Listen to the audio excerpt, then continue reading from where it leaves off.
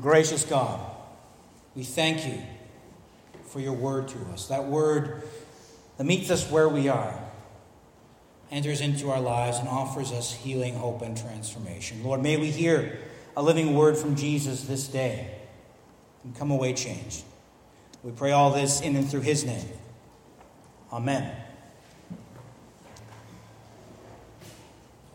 I've always been fascinated by stained glass windows in churches. Now, a major part of this probably has to do with the fact that I'm a preacher's kid twice over.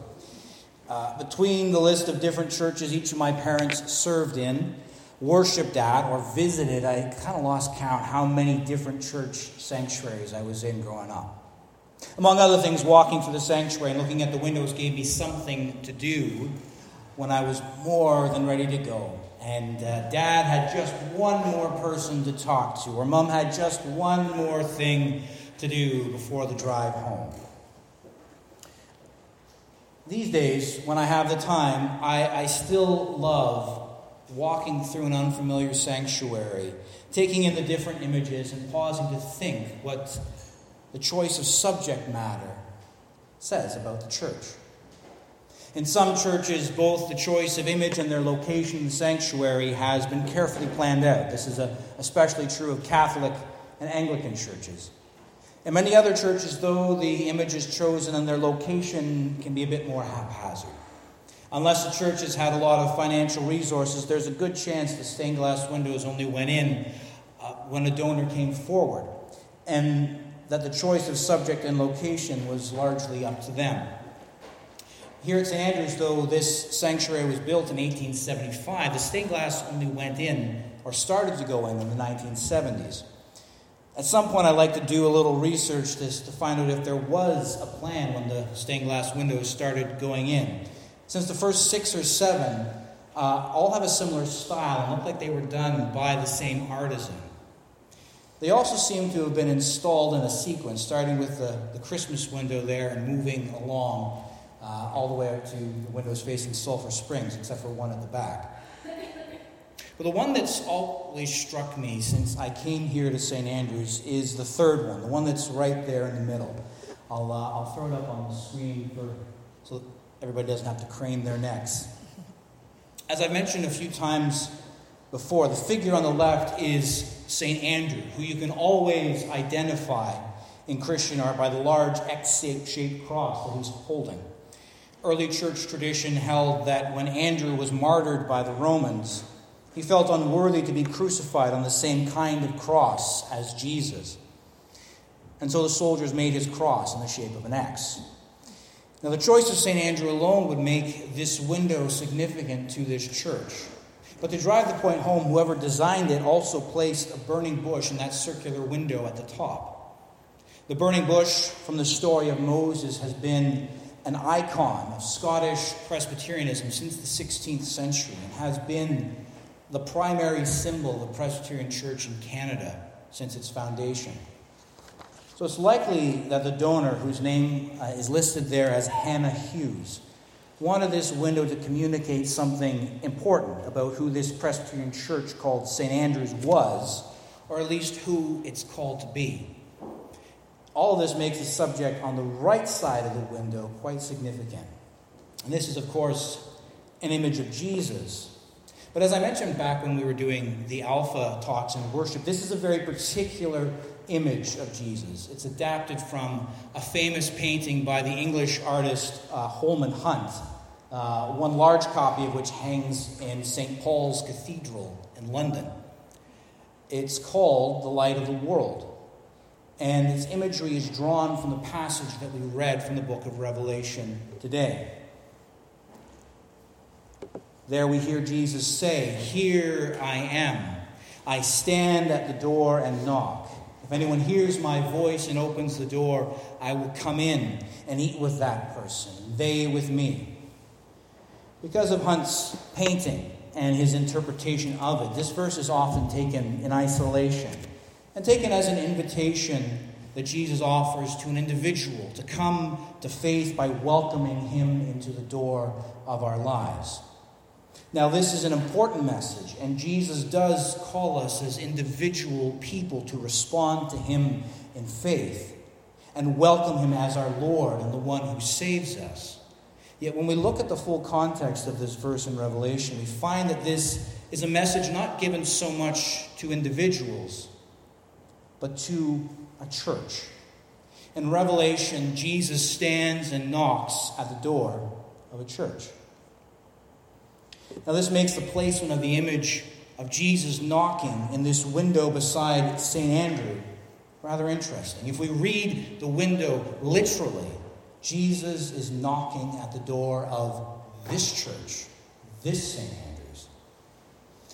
All this really started to come to me a couple of years ago when the session, the elders and myself began working on a new vision statement to guide St. Andrews once we came to the end of our accessibility project. Over a number of months, we went through the various documents that the church had worked on over the years. As we did, one thing that we came to see was that St. Andrews was already being guided in many ways by an existing vision, that of the accessibility project itself, and was summed up by this image of opening doors. And so we took time to reflect and pray on how this might connect with and apply with the whole life of the church. After 2 roundtable discussions,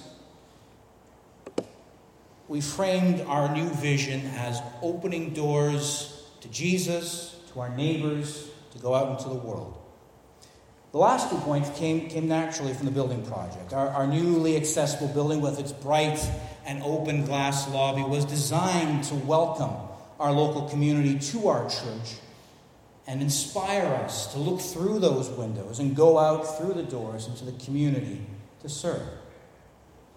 What about that first one? Opening doors to Jesus. Well, one thing that came up repeatedly in earlier attempts to develop a vision for St. Andrews was a desire for this church to be as Christ-centered as possible. To be a community of faith built entirely around Jesus.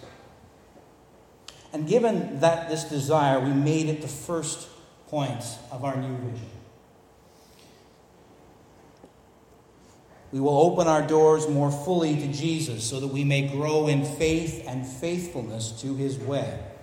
When our neighbors come through our doors, we want the presence of Jesus to be unmistakable.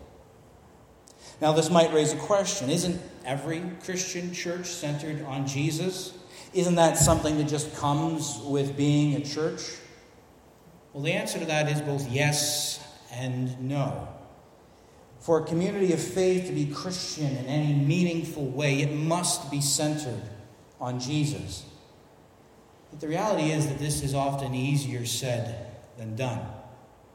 Well, as Christians, we might want our focus to be on Jesus and for Jesus to be at the heart of all that we do. It's easy for other things, even other good things, to draw the focus away from Jesus and for us to build our community around them instead of him. And the opening chapters of the book of Revelation actually provide some very helpful guidance on this issue. Now, Revelation opens with a clear description of what it's about. It can be a bit of an intimidating book, but it helps to know how to read it. And this message is quite straightforward. The revelation from Jesus Christ, which God gave him to show his servants what must soon take place. He made it known by sending his angel to his servant John, who testifies to everything he saw. What follows, then, is a message from the risen and living Jesus, given to a Christian prophet to share with the church, a gift to the church. But it's a message that's not just given to the church as a whole, it's actually given initially to 7 particular church communities. John writes to the 7 churches in the province of Asia. The region the Romans called Asia is what we now call Turkey. John writes to churches located in 7 major cities there. And the main body of the book contains a connected series of visions that pull back the curtain on what's happening in the world right now so we can understand it in light of the great promise that God has made to transform this world, to set it right, to make all things new one day and wipe every tear from every eye. But before we get to this big picture, John shares a specific message from Jesus in the form of a letter to each church. These messages speak about what the church is doing well, where they have missed the mark, and directions on how they can get back on track. Then each church is encouraged to persevere in their faith and loyalty to Jesus. Those who do are promised their reward in God's coming kingdom. Though each message was originally given to a single historical church, they are here in the Bible to offer guidance to all churches today on how we can stay faithful and centered on Jesus and get back on track if we've lost our way. The letter that inspired the window in our church is the last of the 7 letters, to the church in Laodicea. And as it turns out, it's one of the most challenging of the letters. These are the words of the Amen, the faithful and true witness, the ruler of God's creation. Just so you know who this is from. I know your deeds, that you are neither hot nor cold. How I wish you were one or the other. Compared to a few of other churches that get letters praising their love and devotion to Jesus and his costly way of discipleship, the church in Laodicea, we hear, has become lukewarm. The fire isn't quite out, but their faith has cooled and their focus has drifted. Why? What's caused them to lose the center? We hear Jesus say, well, you say, I am rich. I have acquired wealth and do not need a thing. But you do not realize that you are wretched, pitiful, poor, blind, and naked. Hard words. But there's a story behind all of this. You see, Laodicea at its peak was the wealthiest of all cities in Roman Asia, or at least one of them. And it was so wealthy because it was at the junction of major trade routes. And in fact was the banking center for the entire region. On top of this, they had their own successful industries. In 61 AD, some years before John wrote this, a massive earthquake devastated all of Central Asia. Turkey still suffers from this problem today. The Roman emperor sent financial aid to rebuild the churches in the affected areas, and all the cities gratefully accepted. Well, all of them except for Laodicea. They were rich enough and they didn't need the help. They were more than capable of taking care of things themselves. This attitude of self-reliance, total self-reliance, seems to have worked its way into the church in Laodicea as well. You say, I am rich, I have acquired wealth, and do not need a thing. Self-reliance is an easy trap to fall into, especially when you live in a place where every material need is met for most people. I agree with the many Christian writers and thinkers who believe that one major reason for the decline of both religion and social cohesion in developed Western countries like Canada is because of our enormous prosperity. It's harder to deny your need for God when you're a subsistence farmer getting by season by season than when you live in a comfortable suburban home and can have almost anything your heart desires shipped to you by Amazon the next day.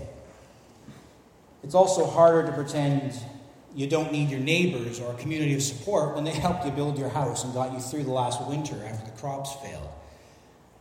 We don't rely on each other in that same way in Canada today. The problem with this illusion of self-reliance is it seems to work well enough when things are going well, when things are going great. But the minute things change, it becomes clear that we can't really take care of things on our own. And we also find that we can have no one to turn to if we've been trying to do it ourselves the whole way along. Indeed, we may have pushed away anyone who could have helped us.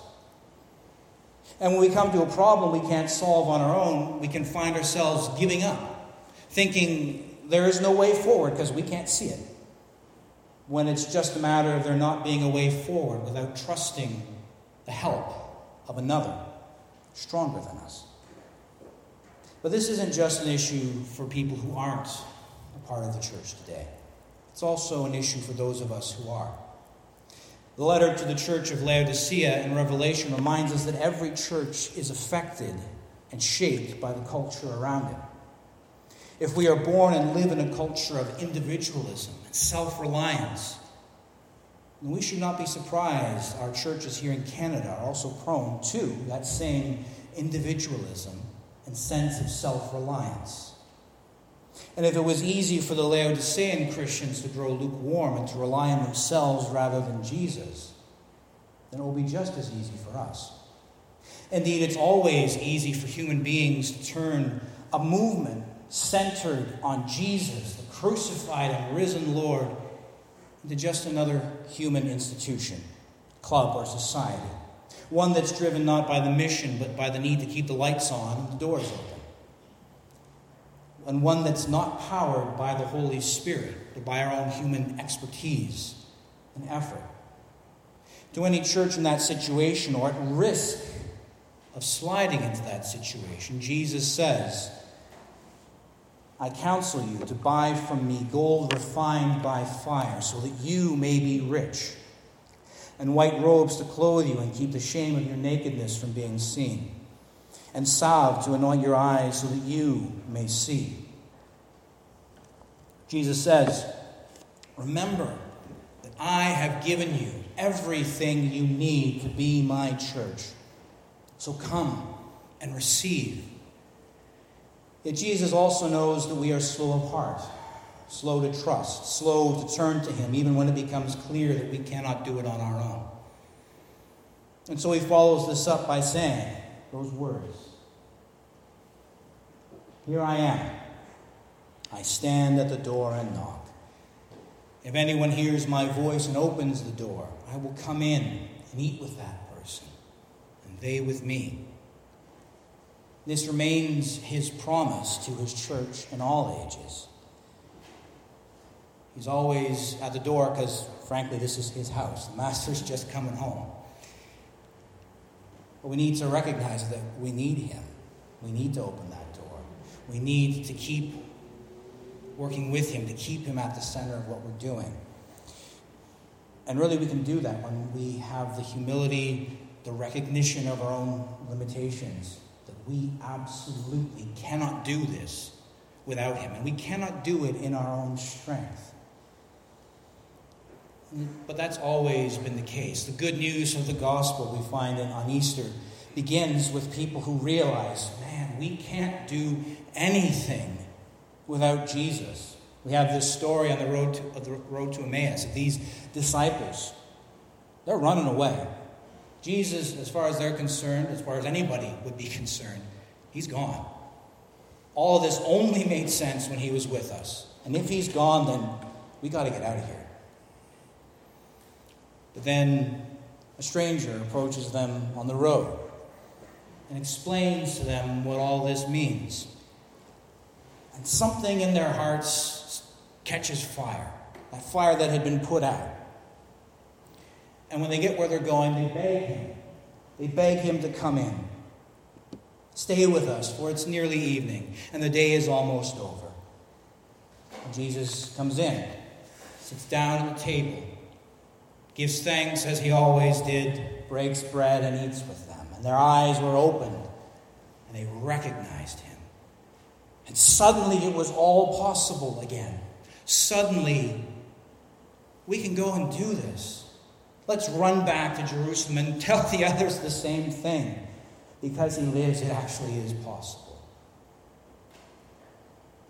It is possible. That is the promise that Jesus makes. Indeed, in this letter to the church in Laodicea in Revelation comes this remarkable promise. Jesus says, to the one who overcomes, I might say to the one who presses on, who perseveres, I will give the right to sit with me on my throne, just as I overcame and sat down with my Father on his throne. Whoever has ears, let them hear what the Spirit says to the churches. We welcome him in. We accept that we cannot do this without him, that we work with him to build everything we do around him, to acknowledge that we can do nothing apart from him. And we have this promise. And we can become a part of what he's doing. It's bringing God's reign on earth as it is in heaven. This transformation of the world. And we'll sit down beside him on the throne when the world's made new. Every tear is wiped from every eye, and all people are made one. This is part of our vision. And at the start of the new church year, it's a good time to renew our focus on that vision we've been given. It's up here, in many ways, every Sunday. In that window, a woman named Hannah left to this church. Jesus stands at the door knocking. Let us let him in today and every day. Amen.